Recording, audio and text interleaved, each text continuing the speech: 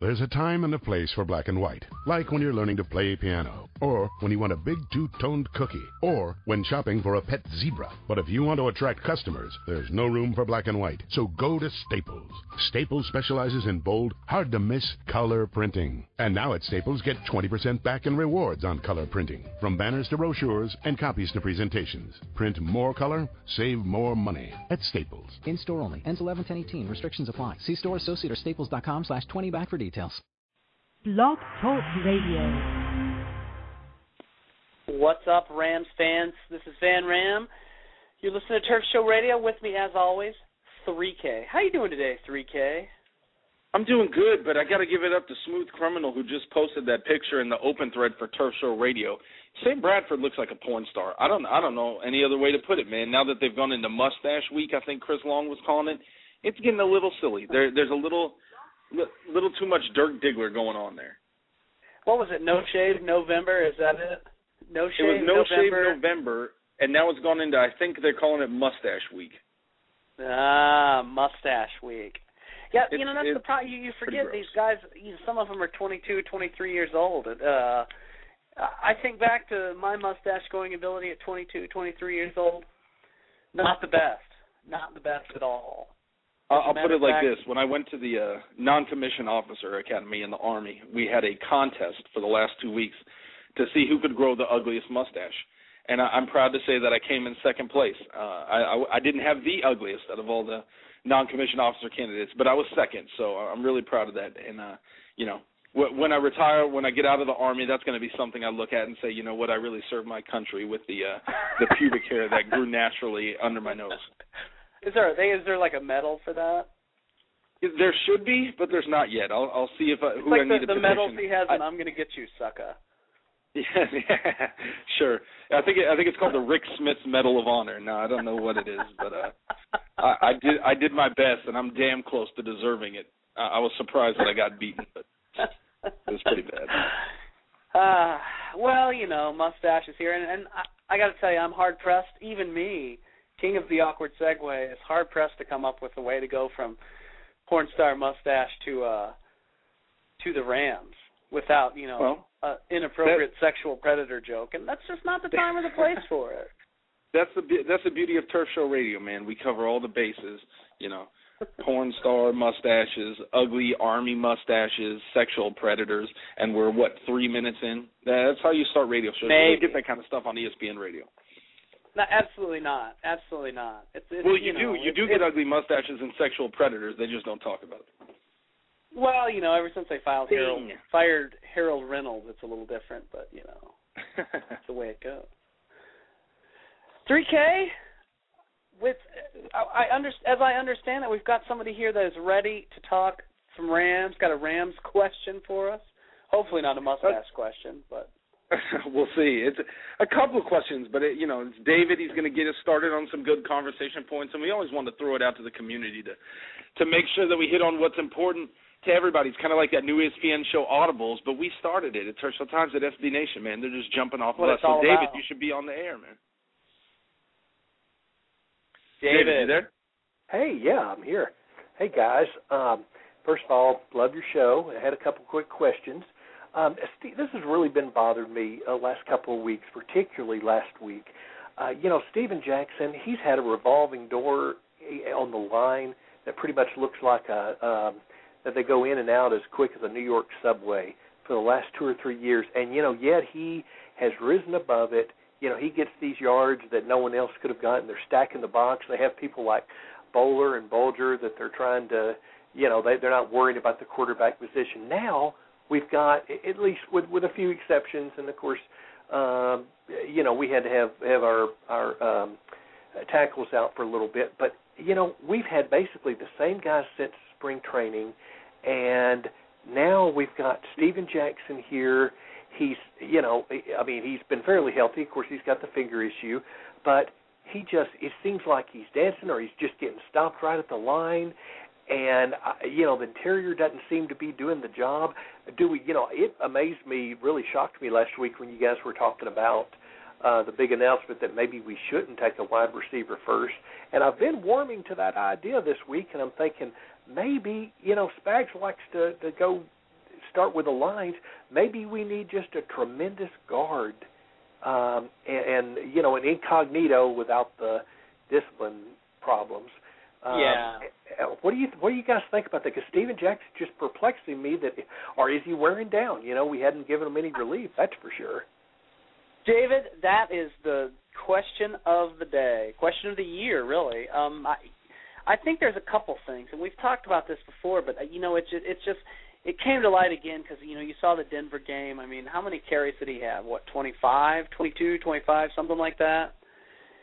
And he managed to get, I think it was 2.7 yards per carry. He had that one long run he made, and that was just kind of, you could see that was on his vision. It wasn't a play call. He got up, he bounced around and bounced out to the outside and broke off a nice, it was about a 20-yard run or so, and that was all Steven Jackson. So I think there's a two-pronged effect here. Now, 3K, jump in anytime if I'm off track. But, we've talked about the interior line isn't as good at run blocking as they were. And I think, David, you make a good point. Incognito, he was a knucklehead. He was a problem child. And, for all the problems, what did Billy Devaney say about him? Like, the guy has a world of talent, but, hardly two brain cells to rub together when you needed it.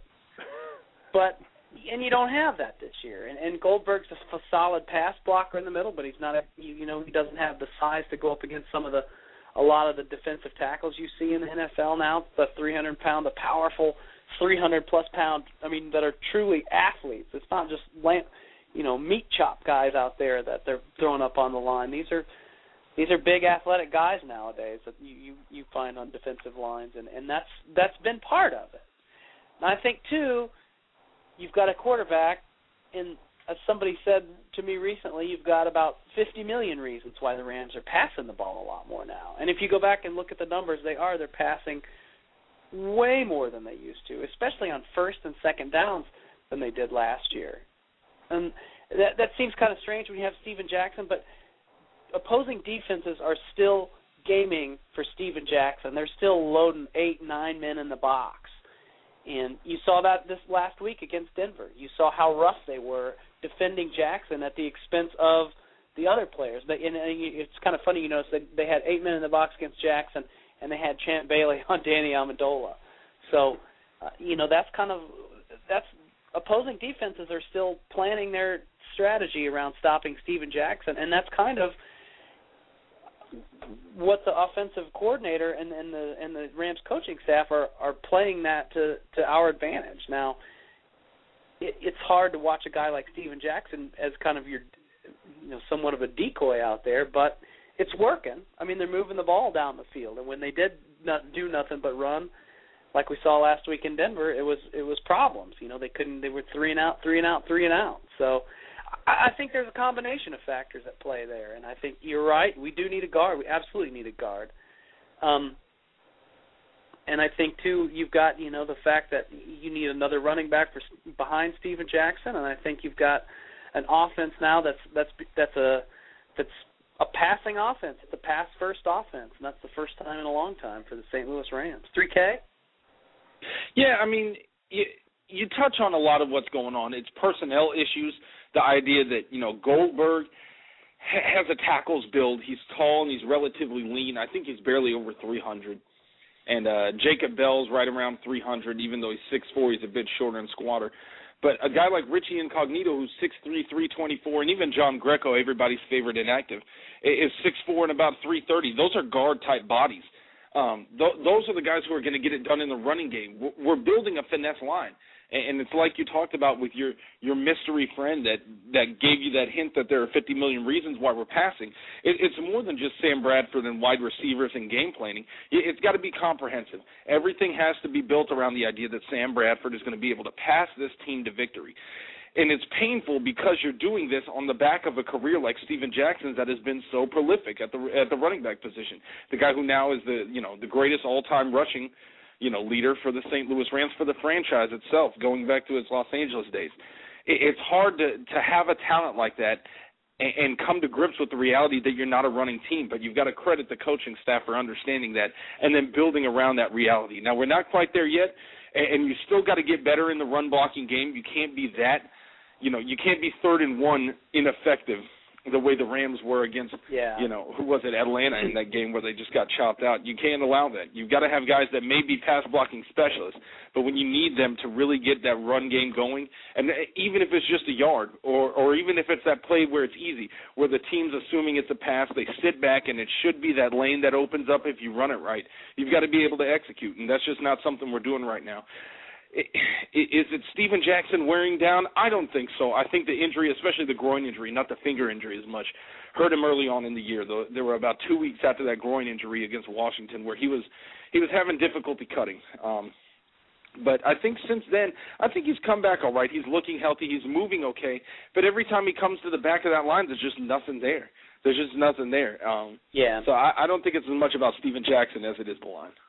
Well, and you see, he still runs well. You see him and how effective he is when the Rams will run the ball, hand off the ball to Jackson out of the shotgun or out of like a 3 and 4 wide receiver set. He's made solid gains in those formations. So, there they've spread the field and they're looking. The defenses are looking for pass. They're not loading the box and making it a battle in the trenches where Steven Jackson has to hit the line and find a hole and go. So, when they open the field, Jackson still got it. That's to his credit. Now, personally, I'd like to see him, if they're going to run the ball some, then why not run it out of those formations as opposed to just kind of your single back set where you're completely dependent on, going up the gut. But that's the way it is. I think a lot of it is going to depend, and then I'll throw it back to you, David. I think a lot of it is going to depend on how consistent they get with play calling for Sam Bradford. I still think there's a lot of play calling for Steven Jackson. You saw it at the end of the game against Denver, and I think we saw how well that worked out. You still got to be able to say, look, Sam Bradford is going to lead this team. If we're going to make that a reality, you got to make it a reality in the toughest spots, when it's 3rd and 2, when it's goal line. Those areas where you should be able to run and we can't, those are the opportunities to really put it on Sam Bradford to make a play, and he's done it when we needed him to, rolling out, killing time, finding guys like Bajema, Ho'omonu, even Brandon Gibson when he's rolling out and making time and creating plays out of nothing. Those are the kind of things that you're going to do if you're going to put the game that we're putting on him to create.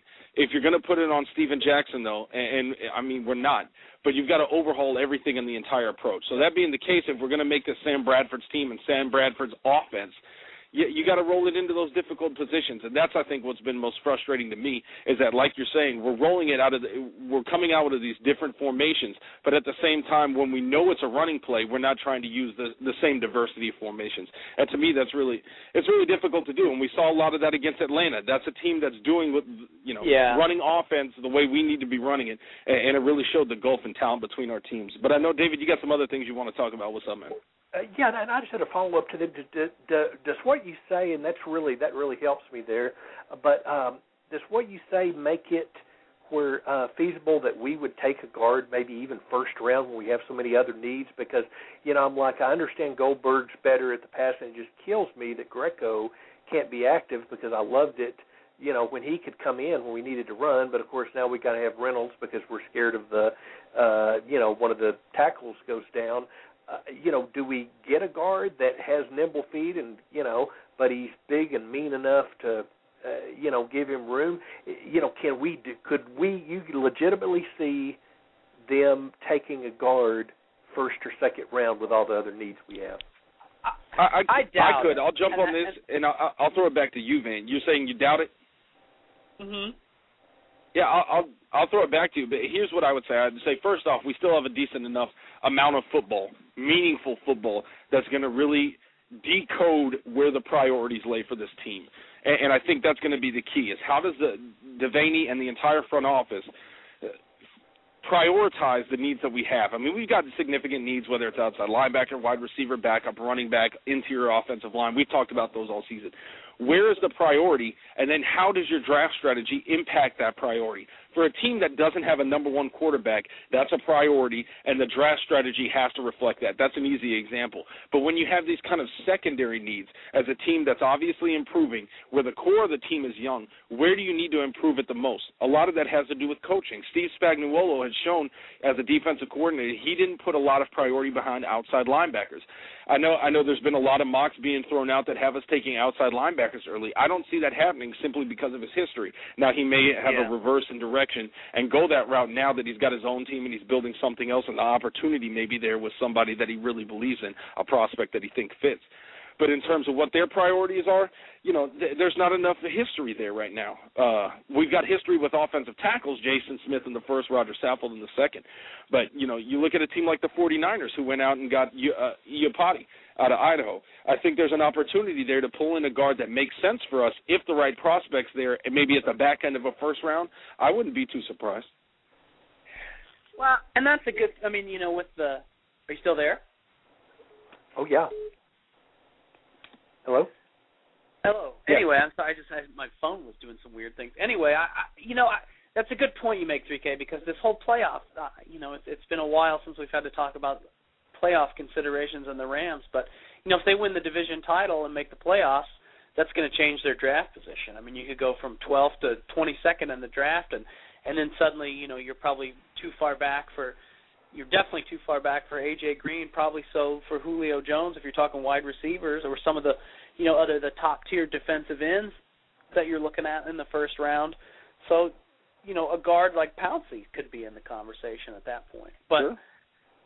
You got to see what happens. I still think they're probably going to look at, I'd say in the first round, and it all depends on who's available and where they're picking, but I still think they're probably looking at more of like a playmaking type player on either side of the ball, whether that's a wide receiver, whether that's even a backup running back, or a defensive lineman, another pass rusher to have on the other side of Chris Long.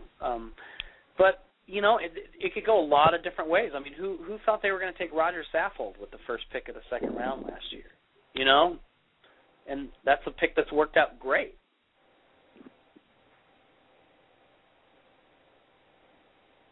David, what do you think, man? Any other thoughts, any other questions? We have not gotten to see Bradford in an off season yet, and I'll be real interested to see this. I'm really hoping he'll be, like Peyton Manning, and work with the receivers and be a studier. I mean, he seems like he's a hard worker, and by what I've heard, I don't know him personally, so I don't get to see his work habits, but everything you hear that he's well prepared, works hard, but we haven't seen him on an off season. I'm hoping that he will just be a maniac out there like Peyton obviously is, and he's risen. The cream has risen to the top for a reason, and it's been more than talent. And my question, you guys are going to have to coach me up a little bit on this. I haven't been too familiar with the sugar until the Atlanta game, and even though, of course, I didn't like the results, it was real interesting to see Matt Ryan do this sugar where he just sit back there, let it tick off, kind of mellow out the ferocious defense that we have.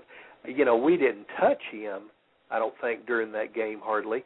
And basically, one thing the announcer said that I found really interesting for the future, he said that this is something a technique that can take complex defenses and make them vanilla. And I'm like, once we get better and once we start becoming a legitimate playoff team, which I think we're going to become sooner than later, we're going to be hitting harder competition. We haven't really this year as much. We hadn't played the Pittsburghs or the Baltimores and, things like New England. And we're going to hit these really tough teams with these exotic defenses and, the Jets and folks like that. I would love to have a guy that does what Matt Ryan's doing and just vanilla out that thing. Do you see him maybe, watching the opposing quarterback in that game and saying, hey, I want some of that, learning at this, they said that you have to be really smart to run that. I remember that's one thing they said. I'm like, I think he had a higher Wonderlic than Ryan did. So what do you guys think about this? That's the one thing I liked about that game is I saw Bradford maybe doing some of that in the future. I mean, he's already comfortable with the no huddle. What do you guys think?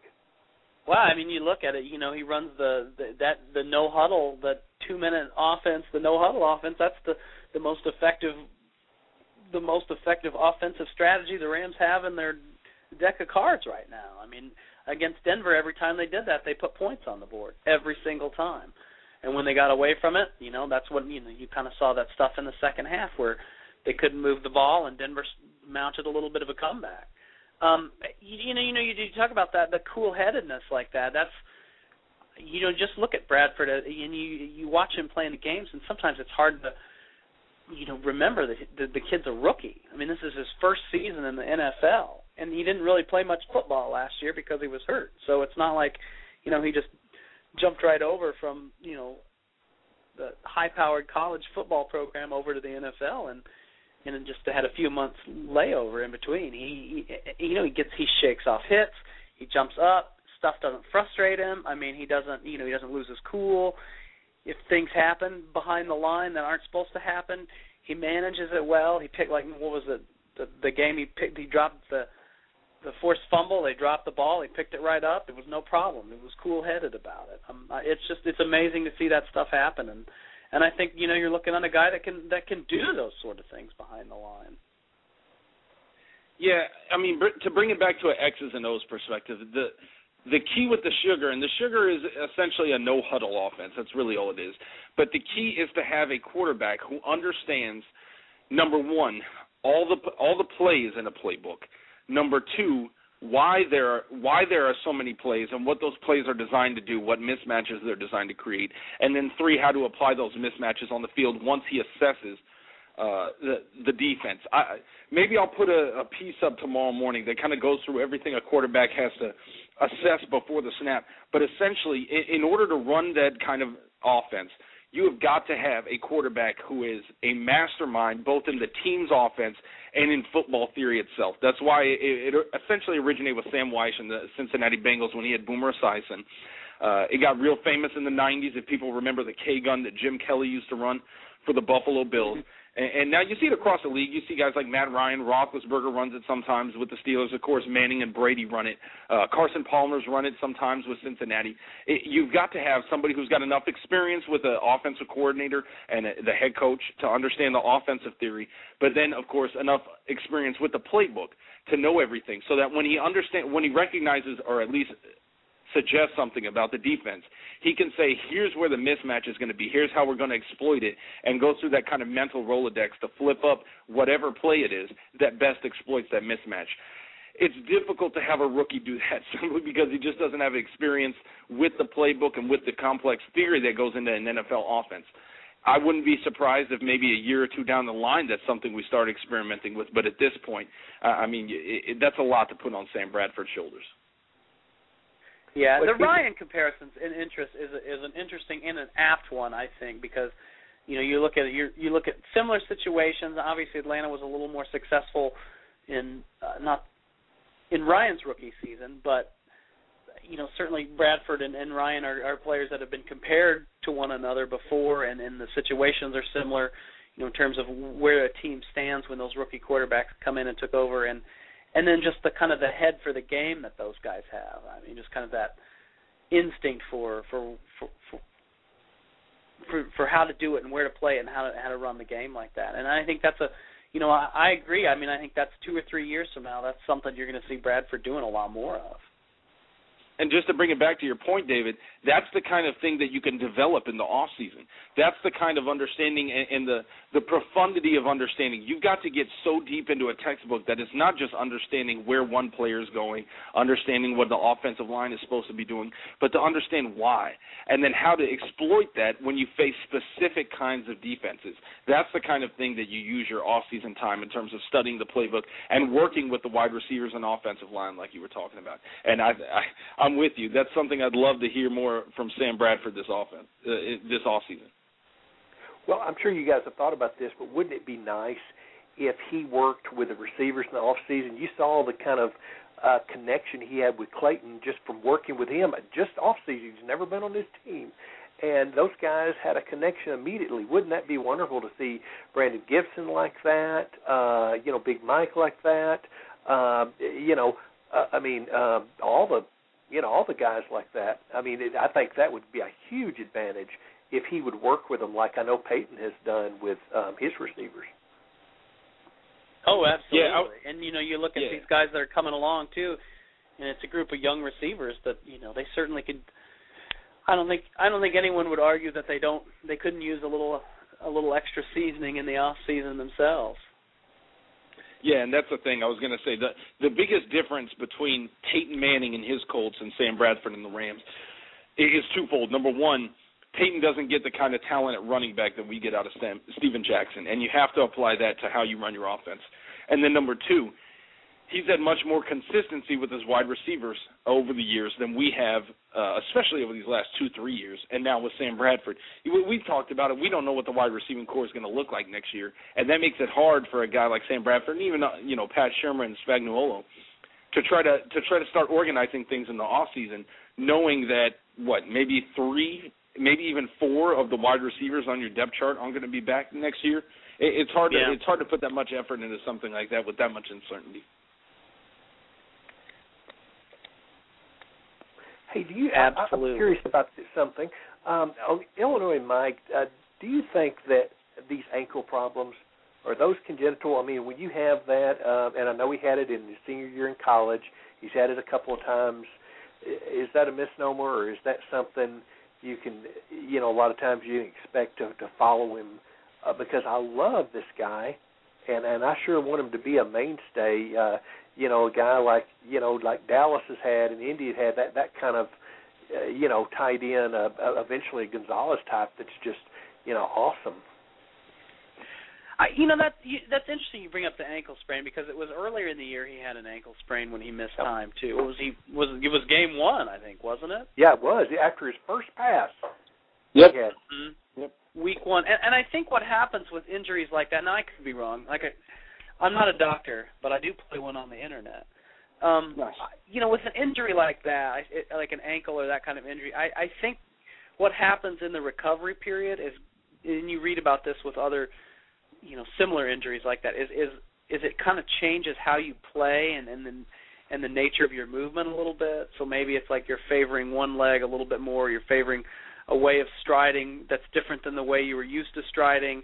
And it's because you're dealing with that ankle injury, you're overcompensating it through some other, even the slightest change in the physical way you run or catch or hit or block or whatever it is. And so you just wonder if that's not kind of maybe what you see a little bit here with an injury that's repeated itself like that. With and hopefully with the off season he'll have plenty of time to rest on that and kind of rehab it in the right direction. Whereas in the middle of the season, it's a hurt. You want to get back out on the field. You rush through that rehab as fast as you can, and you put yourself back out there on the field. And unfortunately, sometimes that means you don't lose the heightened risk of injury that you would over a normal kind of course of recovery. Does that make any sense? Yeah. No, it definitely does, and you're right. The difference is a mid-season injury versus being able to rehab it in the off season. When you're pressed into action with an ankle injury, I had a high ankle sprain my senior year. I played cornerback, and when I got back to what I felt was full strength, I could play and I could make the moves that I needed to do with my ankle. But every time I would turn that ankle, it was my right ankle, it was so much softer than my left. And it was that way for about 3 years before it really, really fully healed. But I could play and I could do what I needed to do. But when I hurt it, if I had my left ankle twist the same way, I could walk it off and I'd be fine within 10 minutes. If it was my right ankle, I could barely walk on it. Those kind of things take a lot longer to heal than other kinds of injuries, especially when you're trying to play through them. And I think that's what's been difficult for Rams fans and for Mike himself, is that, he's trying to get out there and play hurt and play limited and do things that he can obviously do. That's why everybody's so excited about him and he's making plays, is that when he has a good foot underneath him, he can do the right thing. But, it's the same thing that we're dealing with a lot of other players, and the same kind of issue that we're worried about Denario Alexander. When you've got that kind of soft spot on your body, how long does it hold up before it gives out? Yeah, absolutely. And it's a concern. I mean, that'll be. We're all excited about the playoffs, but that'll be another good thing for the Rams this off season is to have a few months to kind of rest and heal some of those wounds and hit the ground running in August with a full healthy roster. Yeah, I really don't think there's a joint that will be more important to the Rams this off season than Denario's knee. No, absolutely not. and that's a joint that's going to have, some impact in decision making this offseason, whether it's the draft or free agency. We talk ad nauseum about the Rams' need for a wide receiver, but you've got a pretty talented guy in Denari Alexander. It's just, does the injury risk outweigh the need to go out and get to get another player, to get the best wide receiver you can get, or whether it's a first round pick or the pricey free agent or what? I mean, that's something that makes that issue that much more complicated. And like we spoke about before, with so much football in front of us, if Alexander is able to go through the rest of the season and play, full speed and not suffer, more injury to that knee and still go every game and bring us his A game, that certainly suggests something. That certainly tells us something about the health of that knee. And you notice too, it was said after the game in several places, and he played between 20 and 30 snaps. So by no means did he play every single snap with the offense, and he's not even listed as a starter. I mean, technically he is not the Rams' starting wide receiver. Now, with wide receiver, starting is a little more of a shadowy definition for that than as opposed to quarterback or offensive lineman or something like that. But it's they're limiting his snaps because of those, partly because of those injury concerns, and then partly because of the style of the plays that he knows, and he's a rookie. He hasn't had a lot of time to get out there and learn the vast majority of the playbook by any means yet. So it's after all those injuries, I what? expected him to be tentative, but he's not. He plays rough. I like the way he gets out there, but I'm glad they're limiting him because I'm sure he'd play every play if he could, but cooler heads need to prevail, and I want him for the long term because I think he's got all the potential in the world. I'd love to see he and Avery out there, and of course Amendola in the slot. Man, that'd be sweet, and even Clayton. Yeah, and that's the problem with we love physical players, but the problem with being a physical player is your injury risk is up. And Alexander's a physical guy when he goes down the field against those safeties and cornerbacks. It's fun to watch, but that's part of the reason you've got 5 knee surgeries into your career.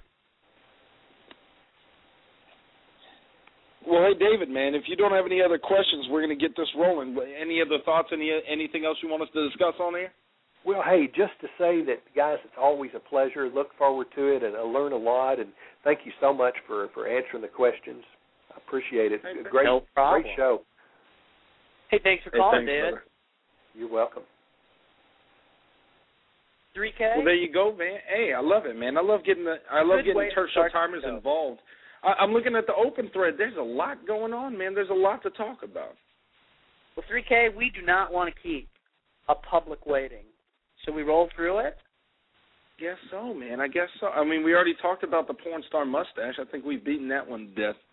Bug Nasty was suggested the front office has spent way too much money on the O-line and that defenses are still stacking the box against us. That maybe there's financial concerns, and I know the CBA cloud trumps all arguments, but, that's something to suggest. And Rams fan noted that you still got enough youth on the line that there's going to be some growth there. Maybe that's a good investment. Hey, here's a question for you from Rams Fan 7. I'll throw this at you. Do you think Jonathan Baldwin makes sense as a late first-round grab, a big possession red zone threat at the end of the first round? What do you think about that? 3K, we saw the mock draft earlier this week that had I can't think of his name, but he's the big wide receiver from Oklahoma State. Justin Blackman.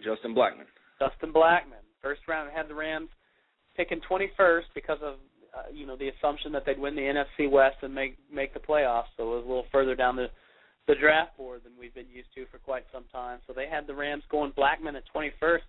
But I don't know. I mean, to me that seems like Baldwin seems like the kind of receiver a physical, maybe tall jump ball type guy that you can count on in the end zone. But I don't know.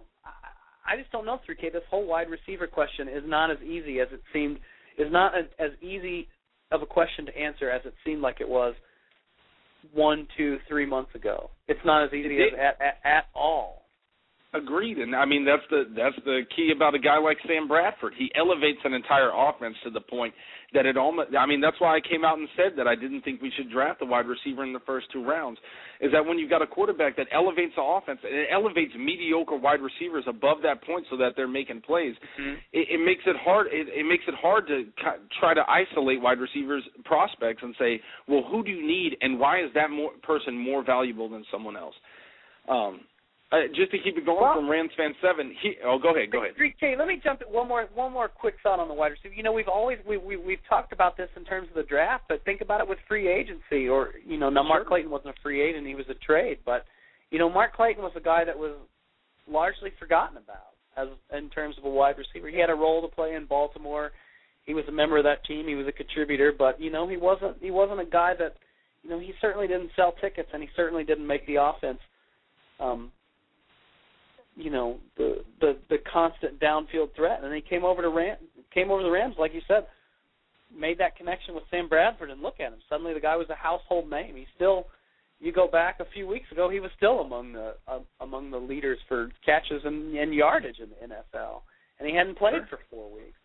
But that makes the free agent market a little more interesting. Yeah, Vincent, you've got names like Vincent Jackson that are going to be out there in high demand, and then the big contracts that go with those kind of guys. But, Mark Clayton, you've got to think about guys on that level in terms of free agency too. You bring in a guy like that, and all of a sudden you've got a real steal on your hands without handing over one of those $40, $50, $60 million guaranteed contracts to a wide receiver, and you've got a similar level of production because of what you have at quarterback. Yeah, speaking of that, production for value, Rams fan 7 had a tough question, and I'm just going to throw it to you. I know there's not a right answer right now. Who would you rather keep, LaRon Robinson or Brandon Gibson? Right now, I'd have to go with Gibson. The guy, he's not the best. He's never going to be an elite receiver, but these last few games, and, there was that frustrating moment, was that against Atlanta or was that the week before where he had the ball and was about 2 yards from a first down, and he kind of shuffled and missed the first down. And, right after the game, he acknowledged that in the press. But since then, he's really tightened the screws, and he's had some good games for the Rams. He gets yards. He makes a catch. He's, like I say, not the best hands. He's not the best yards after the catch guy, but he's good enough in both those areas that he's been an asset. And, he's played much better than Laurent Robinson has. Now, Robinson had a little bit better game against Denver, so hopefully that's something, down the stretch he starts getting back up to expectations. The Rams certainly need that. But, right now, Week 12, after Week 12, I'd have to go with Gibson. 3K? Yeah, that's I got to agree with you. Gibson's got, I think, 10 or 11 more catches than Robinson does. He's got a good 150 yards plus on Robinson, but that's because Gibson gets the yak, and I think that's the center of the question. And the issue that the Rams really need to figure out with their wide receivers is what are the roles that need to be improved on this offense? What role is LaRon Robinson occupying? If he's supposed to be the possession guy, well, then that's the issue because he's not providing that. Danny Amendola's, pulling his weight in that area, and even, just having Sam Bradford being able to make decisions is making more out of that than he should have to. If you're looking for a true possession guy that's going to upgrade your ability to do things maybe in the third and medium red zone, type plays, then yeah, that's where LaRon Robinson is supposed to be producing, and he's obviously not. The thing about Gibson is he's obviously the kind of guy that specializes in getting those yards after his reception, and sometimes that bites you in the ass when he's breaking tackles to try to get extra yards, and when it doesn't work on a 3rd down and 9 and he's getting you 8 yards, it hurts. It really hurts. I think the question is, what is his role supposed to be? Is he supposed to be a yak specialist? Because if he is, as a coach, those are the kind of things you got to live with. Sometimes it's going to work out and you're going to get a 30-yard gain, 25-yard gain out of a 6-yard catch. Other times you get an 8-yard catch and you get 8 yards when you need 9. I think that's one of those things that we'll find out a lot more about in the offseason when people start getting healthy, people like Mark Clayton and Donnie Avery.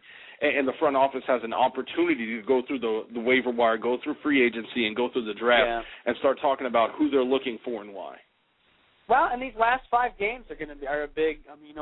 Everybody's focused on the playoff push, but don't forget the player evaluation component of the final 5 games of the season. The Rams face, some teams that are going to give them some different looks, a different set of problems every week, and it's a good chance for the coaches and the front office guys and even the players on the field to kind of look out there and see what they've got and understand, who can play what role going forward next season. Now you look at the quarterback. Bradford's play over you compare it, his first 5 games to his last 6 games, much better player. And that's no surprise because we've talked about it. You know the player, you know Bradford, and you've watched the games, and we talk about it ad nauseum on the site. But he's a much better player than he was 6 weeks ago, and that's going to make a difference for the receivers too. The Rams are kind of, the cylinders are all hitting at the same time, right when you want them to be. So that's another thing to kind of keep your eye on down the stretch. Yeah, and I think a lot of it is going to have to do with those last 3 games. When you're talking about meaningful football, that's really where a lot of people not just make their own profiles, make their own careers, but make their contracts and make their role, make their value to certain franchises. You've got 2 home games against Kansas City and San Francisco that if you want to be a playoff team, you've got to win, if not both of them, then at least one, certainly. And then you've got Seattle on the road to finish the season. Whoever comes up big in those games is going to immediately posit themselves as real Rams. It's really that simple. If you're going to come up big in the big games, that creates a role for you. Yeah, absolutely. And those are big games. Those last 2 division games of the season are going to be, I think they're going to be huge because San Francisco's a team that is capable of somehow stumbling its way into the picture in the NFC West. Sure. Seattle is too. Seattle, it seems like every week, depending on what the injury situation is, has more to do with how they're going to play that week. But, if they have everybody healthy down the stretch, that's not an easy game in Week 17. Yeah, let's bring it back, man, because I'm interested to hear what you think. This is a big game tomorrow. This is a big opportunity to make a statement. After all the hype that's been building a couple of weeks, Sam Bradford, the Rams is a rebuilt franchise. Now we've got an Arizona game that you've got to win if you want to be taken legitimately as badly as the Cardinals have played, and the fact that we got our first road win.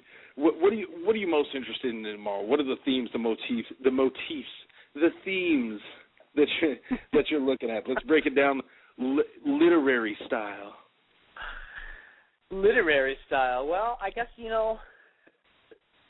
the redemption of Derek Anderson. Does he get it together? He got some flack in the press this week for the laughing on the sidelines thing and then the press conference meltdown. Does he pull it back together? Remember, this is a quarterback that beat the Rams once this season. Now, he beat the Rams not in the same sense that Matt Ryan beat the Rams, but he still, he came away with the win in Week 1. And, that's just something you can't take for granted. And this is a team, Ken Whisenhunt's a great coach, and I think if there's anybody that's capable of wringing a few necks and pulling people back together at least for a game, that's a guy that can do it. So it's not an easy. It's a trap game in the sense of it in the sense that the Rams finally have a team that has to worry about trap games. And now I don't want to curse myself because I said a similar thing I think before the Detroit game. So I'm knocking on wood and doing all those other superstitious things here. So that's certainly one thing because, he's got Preston and Fitzgerald out there. Now, the Rams struggled against Preston last time they played the Cardinals, and that area of Preston works in that area of the field that has burned the Rams these last few games. Burned the Rams. And that's a problem. That's something to be worried about. I guess the other thing I'm going to be looking for is the Rams' offense. The Cardinals have some veteran guys on defense, and you certainly have got a safety that's one of the better safeties in the league, kind of an underrated safety, really. But, he picked off Bradford twice in Week 1. Picked off Bradford, blocked a field goal. The guy was amazing in the first week of the season, Adrian Wilson. And, that's a concern. You don't have there's nothing guaranteed from week to week with this offense yet. And as good as they were last week, they're more than capable of being shaky the next week. So I think that's the other thing you've got to see. So I guess those are my two top-line concerns, 3K. Now, I think Arizona, given what happened with Brian Westbrook, I think they're going to be keyed in on Steven Jackson, kind of like the Broncos were. So, maybe this is the week that Steven Jackson breaks free for some yardage, as the matchup would seem to indicate, or maybe this is the week where he's kind of in that decoy mode. But either way, they've got to make it work this week. They cannot afford to lose this game. Completely agree on the fact that we can't afford to lose it. If I'm looking at one thing that I think really differentiates this game, it's not the fact that Arizona, the last time we faced them was week 1. It's the idea that in the beginnings of season, you're trying to figure out who you are, how you do the right things, how you get the ball moving, how you stop the ball on defense, where your strengths lie, where your weaknesses are, those kinds of things. And right about Thanksgiving, you've got a strong understanding of what kind of football team you are. And all you've got to do is turn it on, Spinal Tap style to 11, and let the chips fall where they do. That's the way good teams play, whether it's the Patriots, the Colts, the Chargers. In the NFC, you talk about Atlanta, Philadelphia, Green Bay. Those kinds of teams, by the time Thanksgiving rolls around, they know what they're trying to do. Yeah. All they go out and do, the only way that they're successful is doing what they do as well as they can do it. It's really that simple. The question for me is, how does this team and how does the front office, the coaching staff, view this Rams team, the 2010 Rams? And what are our strengths? You can't say it's rushing. You just can't. It's a complex. It's a diverse. I can't say complex. It's a diverse passing game, and it's a strong defense. That if we're going to get to the playoffs, that's how we're going to do it. So I'm interested to see how we employ those two facets of our game against Arizona tomorrow. Because like you said, this is a game you have to win. If you want to be taken seriously, you've got to win this game. Yeah. Well, and I guess, too, 3K, one thing that worries me a little bit in terms of, talking about a team that's found its identity by November, and it's kind of funny because, earlier in the season, the Rams had a very, very strong, very well-established defensive identity. And now the last few games, the defense has been a little shaky. I mean, the pass rush hasn't been as consistent as it was early in the season, and that's hurt the secondary a little bit. So you've got the last 3 games, the 49ers, the Falcons, and the Broncos, a lot of damage has been done against the Rams defense with an efficient, effective passing game. And that's a concern going into this Arizona game. Yeah, everybody kind of laughs at Derek Anderson, and he's kind of a punchline, partly because of his own making, but he still can make things work with guys like Steve Breston and Larry Fitzgerald on the field. Bottom line. Sure. And that's dangerous for the Rams. And that's, this defense needs to pull it together. Now, it was encouraging because, the point that was made after the Denver game last week is, we struggled a little bit there at the end, but we got the win. We made the plays when we needed to make the plays. And that's good. That's a positive thing to build on heading into the game this week. But, you can't afford to kind of have to, every week, to have to bring it down to the line like that. It's just too... You're playing with fire, and eventually, it's not gonna work out the way you need it to work out. Couldn't agree more. I'm going to bring in the Fataqua Futsal, the fan topic of the week for Tertial Radio, but I just want to throw something out there real quick, man. Everybody was hating on it, and now that it's gone, I don't see a lot of love coming your way, Van, and that's the spam. The spam has disappeared. All my friends like Li Ji and Gong Lu and Wei Shang 3 and Ijgafeshger, man, I was really hyped up about all these great jerseys that they had retail wholesale for free cheap on the cash. And now they're gone, man. So I want to give you credit. I want to give you credit as a the head guy here at Tertial Times for making them disappear, although they will be missed. Well, I've shot myself in the foot because here we are, 3 weeks from Christmas. Naturally, I haven't got a lick of Christmas shopping done, and my family needs Ed Hardy T-shirts. By God, where am I going to get Ed Hardy T-shirts for a 2-year-old boy and a 30-some-year-old lady at that pricing? I mean, really, I'm just saying, replica authentic jerseys for real prices. I've never seen advertising like that, and now it's gone. What to do? My favorite was when they had the pictures, the pictures that they've made out of the characters on the keyboard. That was always really entertaining to do that. They're great. Maybe it was that guy in Russia that was responsible for a third of the world's spam. Maybe they busted that guy and our spam totals have declined. Or maybe, Jing Zhao and Kong Lee, maybe they got busted themselves and they're making those very Ed Hardy T-shirts that we can buy, that you and I can buy for discount prices in a Chinese prison factory somewhere. Who knows? Yeah, my mind works like my mind is really silly. I really feel bad because I'm going to explain this. When I think of this and I read it, I'm trying to imagine some office somewhere in northern Gwangju province with a graphic design department, and there's a manager coming in one day and saying, "All right, look guys, I want you to come up with a picture of LeBron James using nothing but forward, backward slashes, equal signs, and parentheses. You have until 3 o'clock, and, you have this team going hard at work." That's the kind of thing I imagine. It's not just one guy. It's a team, man. And when I look at this employment number that comes out, I really got to blame you, Van. So I'm glad you took some responsibility in that.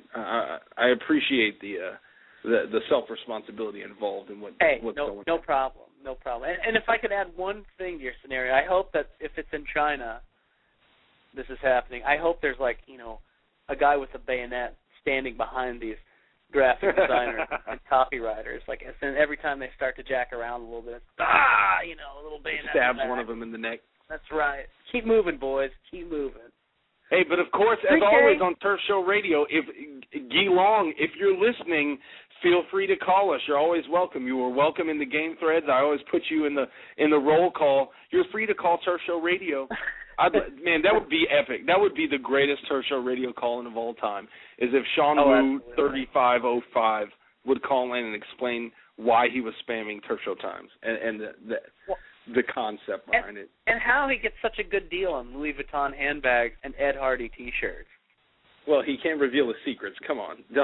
If he's going to call in, let's keep it easy then. Keep it easy on him. All right. 3K, fan topic of the week, the Fataqua. I'm trying to get my mind right here. The Fataqua Flitzer. Here we go. With 63 votes, 46%, it was free agency. I mean, we've touched on it a little bit with the wide receivers and even interior linemen, but free agency, it's going to be a big deal. Ramrod had a good piece that went up earlier this morning, really, really earlier. I think maybe Ramrod was shopping the Chinese Ed Hardy sites a little bit too much and burning that midnight oil off. Had a good piece on free agents coming out. Some interesting candidates, defensive line, outside linebacker, even cornerback. What do you think? What are your early thoughts on the 2011 free agency period? Well, first of all, who knows what's going to happen with the 2011 free agency period, because the league is in such a weird state of purgatory right now. But for the sake of conversation, assume things are work out and everything's back to normal, and it goes back to the orgy of spending that we've gotten used to every February. So let's take a look at that and see. One thing I think with the Rams free agency move, and I kind of wonder if they'll go this route, but they seem to find, they're important pieces, but more of your role player type guys through free agency. And now, 2 years, it's hard to kind of identify too much and call too many things a trend. But, this year they went in, they got a defensive tackle, they got an outside linebacker in Diggs, they got a defensive tackle in Fred Robbins. They bolstered the offensive line depth with Hank Fraley, and you can argue whether that was an effective move or not. And they bolstered the cornerback depth with Kevin Dockery. Again, you can argue whether that was a good move or not, but they're fairly low risk, useful moves. They're probably upgrades over where the Rams have been in recent seasons, but low cost, under the radar kind of free agency moves. Now, I think this year in free agency they need a little bit of a home run. Now, I don't mean that necessarily they need to go out and get, like Jason Brown, where they made the $60 million free agent signing. Now the Brown free agent move was a big deal. It worked. It was a smart move. I think this year you got to see something similar on the defensive side of the ball, and that is going to kind of hinge on the draft a little bit too. But I think they've got to do something on the line and an outside linebacker. And that's one thing that made Ramrod's post so interesting was that it was all about defensive players. It was 5 defensive players, 1 cornerback, 1 outside linebacker, and 3 defensive linemen. So I guess that's kind of what I would like to see the Rams do in free agency this year. But again, that's always kind of risky because if it depends on what the CBA situation is, and I hate to see him go out and spend a lot of money on, a 32, 33-year-old defensive lineman at this point in time. Maybe that works for a year, maybe it doesn't. But I don't know. $3K? Yeah, the CBA makes the whole thing difficult to project. And like you said, right now, it's just for discussion's sake, more or less. A lot of it, like you talked about, has to do with strategy. The same way we talk about draft strategy, there are franchises that have specific free agent strategies. When you look at a team like the Washington Redskins, they're going to go out every summer and throw huge amounts of money at whoever the hottest names are. It doesn't always stick, but it does more often than not. The problem is when you do that, you make it very difficult to develop chemistry that kind of, natal chemistry that comes from bearing your own players through the draft and allowing them to grow up, inside the franchise and inside the system to become more, it's not even productive, but almost complementary, the same way that certain guys, I hate to bring up a guy like Drew Bennett, but you bring up these guys that do so much in the system and for the teams that they could, and then when they move away, it doesn't work anymore. And the reason why is simple. It's because they were crafted. They were brought up to simply match what was going on, and that's why they were brought in the first place. When you bring guys in from free agency, it's not just Albert Hainsworth, but he's an easy example. He's an easy paradigm.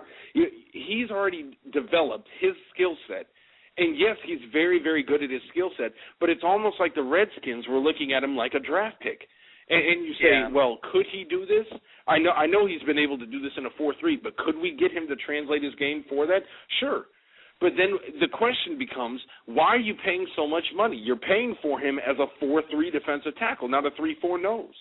And so I think the key to me, and I don't have any problem with going out and making a big spending splash in free agency, but it's going to be doing it wisely. Even look at Mark Clayton. I know he was cheap, but the money was spent wisely because it fit. And I know we're almost at the end of the hour, so for everybody who was participating in the open thread, I think this was the best open thread we've had for an episode. Thanks for listening. We're about to go off, but you can hear the rest of the episode when you download it to iTunes, iPod, everything. Apple runs the world. We know how it works. You'll hear the rest of this. And I think the key in free agency is going to be spending money appropriate to value, whether that's a whole lot of money or just a little bit of money. Whatever the case may be, getting the most out of it, guys like Mark Clayton, guys like Fred Robbins, those are the kinds of moves that fill in cracks that can make you viable over the course of an NFL season. Well, and you brought up a good point, 3K, too, was that it's the consideration of the guys you're bringing in, and the Hainsworth example is a good example of that. But, we all kind of snickered on the site that, this was the Rams had sort of a relocation program for former Eagles and former Giants, but those are known commodities. They know that James Butler and Fred Robbins and Nile Diggs, because you've got the connection with Flahole in Carolina, but they know that signing those guys and bringing them in, they know they can fit and play in this system. Now, maybe some of them, Doc Reed, for example, aren't, your starting caliber guys, but they know that those guys can come into this system and they can play in this system, whether it's as a replacement, whether it's as a role player, whatever it is. And that's a smart way to go. And like I say, it was kind of a joke that it was the former Eagles-Giants relocation program, but that's a smart way to go about free agency. It really, really is. And you get much more bang for your buck that way, and you get you continue to have a cohesive team that's a cohesive unit on a team that isn't about the individual players so much as it is about a system that works. And I think that's another consideration you've got to hope to see in free agency this year, and not, go out and get a player just because. I'll use the Vincent Jackson example. Now, I mean, maybe Vincent Jackson's a guy the Rams should pursue. I don't know, but that might not be the best fit for what the Rams are trying to do. And it's not necessarily about the money. It's just about a guy that's fit in the fact that, okay, it is a little bit about the money because is it a fit, and it better be a damn good fit because you're going to pay him a dump truck full of money. So that's a consideration with some of those marquee guys like that too. 3K, the biggest free agent question right now for the Rams is Mark Clayton. We've mentioned him in the last 30 seconds, but do the Rams re-sign Mark Clayton? Ideally, they got Donnie Avery coming back. He'll be healthy, ready to play next year. Do you go out and you re-sign Mark Clayton, given what you saw from him through four games this season? I mean, that's a tough question. Fairly low risk move, but sure. I think the question becomes: are you getting, the 2010 version of Mark Clayton? If you think that you're getting, a healthy Mark Clayton, the same kind you got from Baltimore, that still can continue to develop that same rapport that he had shown with Sam Bradford early on in his career, then it makes sense to bring him back. The difference is Bradford has progressed. And before, when he was relying on Mark Clayton, and even in that intermediate stage where he was relying almost solely on Danny Amendola, especially that game when Clayton went down, Bradford has shown a willingness to spread the ball around. He's shown greater comfort within the system, and that's why he's gone, 12 touchdowns, 1 interception the last 6? It's something ridiculous, the touchdown-to-interception ratio this last month and a half. And I think that shows that's what you get when you get the highest quality franchise rookie quarterback, is that he's going to put things on his shoulders. That decreases the value in wide receivers. Maybe that in and of itself pushes us to re-sign Mark Clayton because we know he's not going to be as expensive as other options, whether it be first-round wide receiver, Vincent Jackson, other high-profile guys like that. Mm-hmm. I don't know. I don't know. That's going to be a tough decision. I mean, that wide receiver core as a whole is just stamped with a giant question mark as soon as the season's over. I really don't know how you deal with it. I think the good thing is, every time this Rams franchise has been faced with a hurdle since Devaney and then since Spagnuolo came on as head coach, they've gotten past it, they've climbed the ladder, and they've gotten to the next question. Dealing with how do you want to remake the roster? And the answer was gut it. And they've done that incredibly well and been able to craft a viable, competitive team. 2-3 drafts now under each of their belts respectively, and they've built a very competitive team within their division. Obviously, across the NFL, that may not be the case, but you've got enough talent on there to suggest that in the next 1 or 2 years they're going to be there. Each time they get these conceptual hurdles, the big hurdles that you really face as a general manager and a head coach, that you got to give them, if not just passing grades, then really, really high marks because they're getting it done. Yeah, absolutely. Well, and you've got, your core units are solid groups. Now, the weaknesses are big weaknesses. The outside linebacker thing we've talked about a lot lately, or maybe some of the interior run blocking issues. Now, they're big weaknesses, but you look at the linebackers or you look at the offensive line, you don't need to rebuild those units. You need players to drop in a couple spots on those units to make them even better, put them at that next level. And that's a really good place for the Rams to be because it opens up a lot of things in the draft and free agency, especially with the draft, because then you're really more in a position of, and I guess you're kind of always in a best player available position. But, it's like you said earlier with the quarterback. We don't need to look for a quarterback this season. We don't need to look for a left tackle or a right tackle next season. We don't need to look for a middle linebacker. We don't need to look for another stud cornerback. We don't need to look for et cetera, et cetera, et cetera. But that's a good spot for the Rams to be in. Now it's those guys, whether the draft and free agency, that fit, that makes sense for the system, that can grow with the unit, that can grow into a championship St. Louis Rams. Sure, and that's what to me makes this the biggest hurdle, is because it's. I don't want to say easier. It's simpler, I guess. It's much more defined. When you're gutting and really focused on rebuilding, that the draft is everything. You're not going to put together a team through free agency when you suck. You just can't do it. Mm-hmm. So you've got to put all your effort and all your focus into drafting the right kind of guys to bring your team out of the bottom and raise the caliber of your entire franchise on their shoulders. We've done that. Chris Long in and of itself has helped the defensive line, and obviously the scheming and how we develop blitzes has too. But you've got to give credit for guys like James Laurinaitis, Bradley Fletcher, Saffold Smith, and Bradford. Those picks have defined where this franchise is going. They're the reason that this franchise is moving in a positive direction. The issue now is, now that you're a viable team, even you could argue we're a good team, you could argue we're a mediocre team, even below average. I think there's arguments to be made for all of those.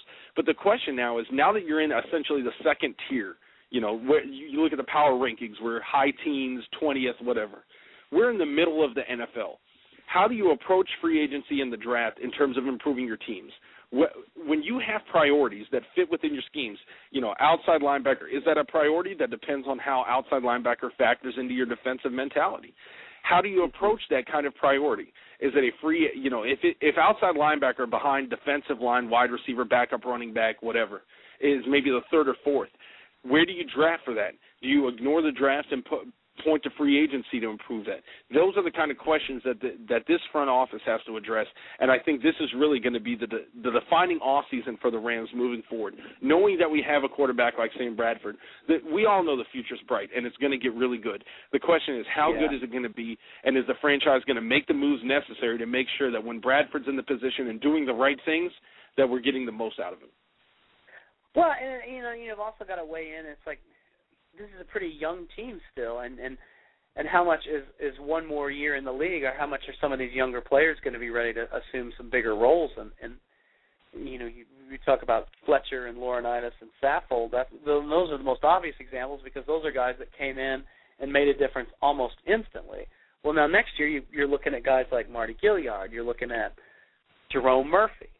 Some of these other draft picks, some of these other young players that are, maybe they're rookies right now, but they're going to be expected to have their game at a little bit of a higher level next year and contributing a little more than they are this year. So, that's another factor that's going to weigh in on all this. Assume that just because those guys are young or rookies, or that's a soft spot on the roster, doesn't mean that those guys won't be more impactful contributors next year when the Rams are filling out their rosters and looking for help in free agency in the draft. Sure. I mean, it's not a perfect analogy, but on some levels it at least makes sense. My favorite team is Texas Rangers in baseball. In 2007, when we traded away Mark Teixeira, I started telling people 2010 was a target year because of all the young rookies that we put in place. I knew that, estimating that it's going to take 2 to 3 years for a lot of those guys to move through the minor leagues, they're going to start being able to make an impact 3 years from now. Guys like Elvis Andrus, shortstop, who gladly got some national fame this past season. Josh Hamilton, and that brings up the other point. When do you try to make the risky move? Because the Rangers had a good pitcher in Edison Volquez that we traded straight up to the Reds for Josh Hamilton. Now, obviously, as the AL MVP, it worked out.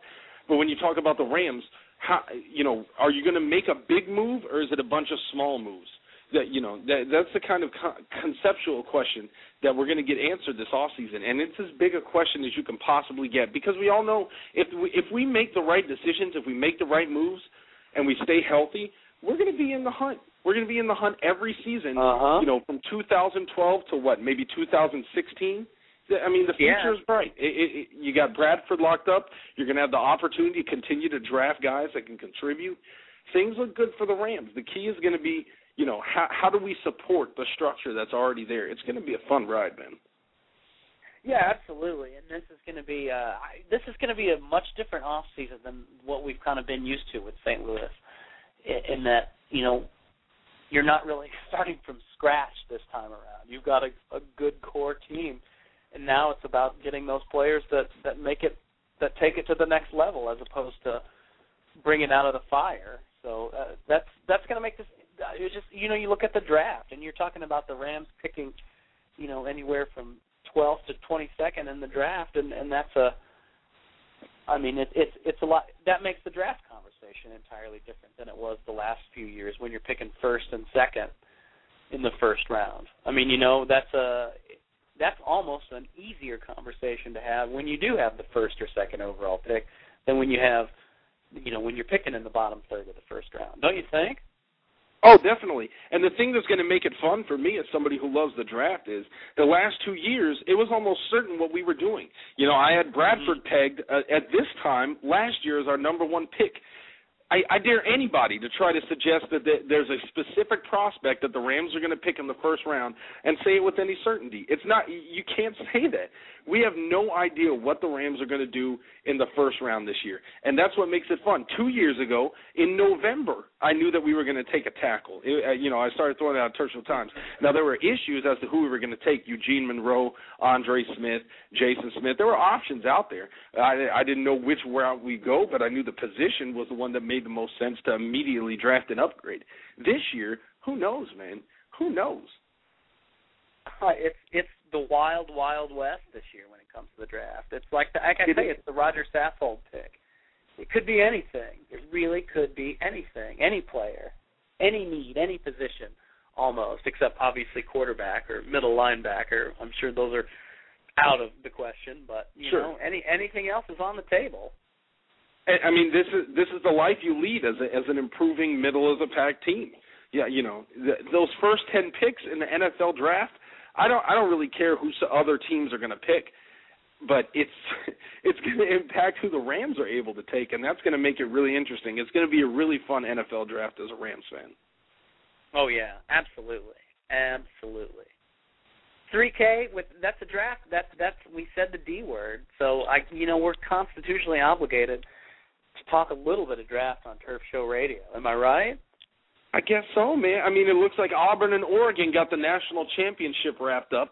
Not a huge, web of NFL prospects in that national championship game, but it's good to get down to the end of college football and get into bowl season when, like we were talking about the end of the Rams season when you find out who's who. That's really when your scouting becomes that much more appropriate, is who steps up in these bowl games. It's going to be a interesting time for the draftniks over this next month. Yeah, and then because right around the corner from that is Senior Bowl and all those other pre-draft events like that leading up to the Combine, and then it's Katie bar the door because it's Draft Talk 247 with a little interlude for free agency. Yeah. Well, what do you think, man? What's on your mind in terms of prospects, in terms of the college game? I mean, we talked about it conceptually, but what do you think around now? Who are you watching? Who's impressing you? Well, I'm not watching them right now because they're not playing, obviously. But a name that somebody brought up in the comments today that I kind of went. It made me head to the old research machine, but is Michael LaShore at Illinois. Sure. Reminds me sort of like Steven Jackson in that he's a powerful bruiser. That Sylvester. I mean, he's not Sylvester Croom running back per se, but he is that kind of model of tough, strong, stout guy that can drag a linebacker for a couple more yards. Is that? I'm not sure that's what we need with Steven Jackson already. Yeah, in terms of.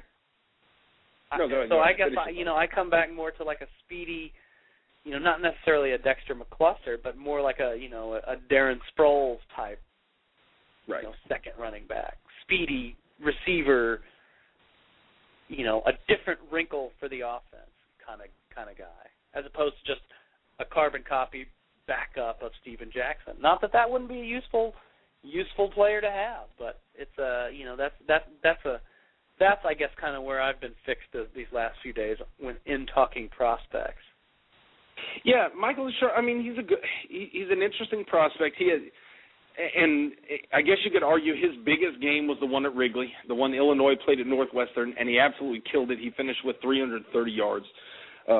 Showed some of the best agility that he's shown all season, which is, I guess, his biggest flaw because he's so strong. He's a pretty squat guy. I know he's going to weigh in at 230, and he doesn't have a ton of height, which you're never going to get a really, really tall running back. So, I guess you could say he's similar to Steven Jackson to a degree. I don't think he has the quickness, that first step acceleration that Steven Jackson had when he came to the NFL. But he's still a valuable power back. I'd also agree with you that I don't think makes the most sense for the Rams to pick up. The change of pace back, I think, is going to be the route that we should take. So I don't know, but he makes an interesting case simply because how many power backs do you want to see in a on your own team? You look at a team like Minnesota Vikings where you've got an Adrian Peterson that certainly isn't without power, and they go and get a guy like Toby Gerhart. Seeing Steven Jackson and on that 3rd and 1 play where we didn't get the first down, that you got to say that there could be some value to getting a bruiser type specifically. To be able to spell Steven Jackson in those opportunities. Now, I've always said that, Steven Jackson is probably my favorite third down running back in the NFL. But, Kenneth Darby isn't getting on the field that much and certainly isn't getting a whole lot of carries. Somebody's going to start getting him, and if you wait too long, it's probably going to be the wrong guy. So I don't know. Yeah. I don't know, but he's definitely a prospect worth keeping an eye on. Another one I'll throw out, man, because he's playing tonight is Jordan Todman. He's one of my favorite backs in the same class. They're both juniors. Todman plays at Connecticut. He'll be in the the Big East game tonight that will determine who gets the premier Big East BCS spot. And he's somebody to watch, man. I love Jordan Todman. He kills it every time out. Quick guy, tiny, flashy, electric. And on a team like Connecticut where they're not really stacked with talent in the football program, for him to do what he's done over the last couple of years has been really impressive. Absolutely. 3K, it's been yet again another one hell of a Turf Show radio. It has. This has been a good episode. Man, I'm telling you, that open thread, I was surprised. We got some good love. I always love getting more callers, but damn. But if you're not going to call, at least you can contribute in the open thread. That's the beauty of SB Nation and Turf Show Times. There are multiple ways to express thyself. However you feel it most comfortable. I don't know. I can't do the old English that long. But yeah, I mean, I love the comments as much as I love the calls. So I'm glad to get that much participation. That's the key. Absolutely. Good term.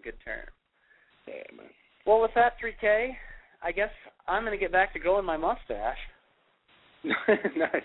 I got to go stock the bar, man. Any recommendations off the top of your head? Say again? I got to go restock the bar. I'm out of beer. I'm low on my delicious liquors, so I'm going to make a couple runs to pump some money into my local economy in a forgotten industry of booze I don't brewing. know. Maker's Mark was on. They had a little Christmas treat, and Maker's Mark was on sale at the local liquor store here, so can't beat that. Was it that little red, white, and blue package? No, it was just the normal, the regular old red wax seal, Maker's Mark. Yeah, Maker's is good stuff. If it saves me $5, I'll take it. It's a valuable part. I've always loved the fact that it's from Star Hill Farm. Like, when I think farms, I think, cash crops. I think livestock. I don't really think whiskey. I don't know. And you think about that picture of American Gothic. I don't really think the guy with the pitchfork, that barn behind him, is really brewing up some high-quality liquor behind him. I don't know. Star Hill Farm. I don't know, 3K. There is no American bourbon. There is no better example of good old US of A ingenuity right there. I couldn't agree more. And with that, I'm going to make that my last Palenism of the episode and offer it up to the Rams fans out there. We'll see you in the open thread tomorrow. Big game. 3K, parting words. Yeah, thanks for everybody for listening, commenting in the open thread. We're going to see you tomorrow. You know what it is. Go Rams. Go Rams. Good night, everybody. Hello, I'm Ashley Carmen. I'm Caitlin Tiffany. We're the hosts of Why'd You Push That Button, the Verge's show about all the choices technology forces us to make. We're back for season 3, talking about questions like, why do you delete your tweets? And why do you type in lowercase letters that make you seem like a serial killer? And why are you on an exclusive dating app? You're not that special. We're releasing a new episode every Wednesday, and you can find us anywhere you typically find podcasts, which is Apple Podcasts, Google Podcasts, Pocket Casts. So go ahead and subscribe and check us out.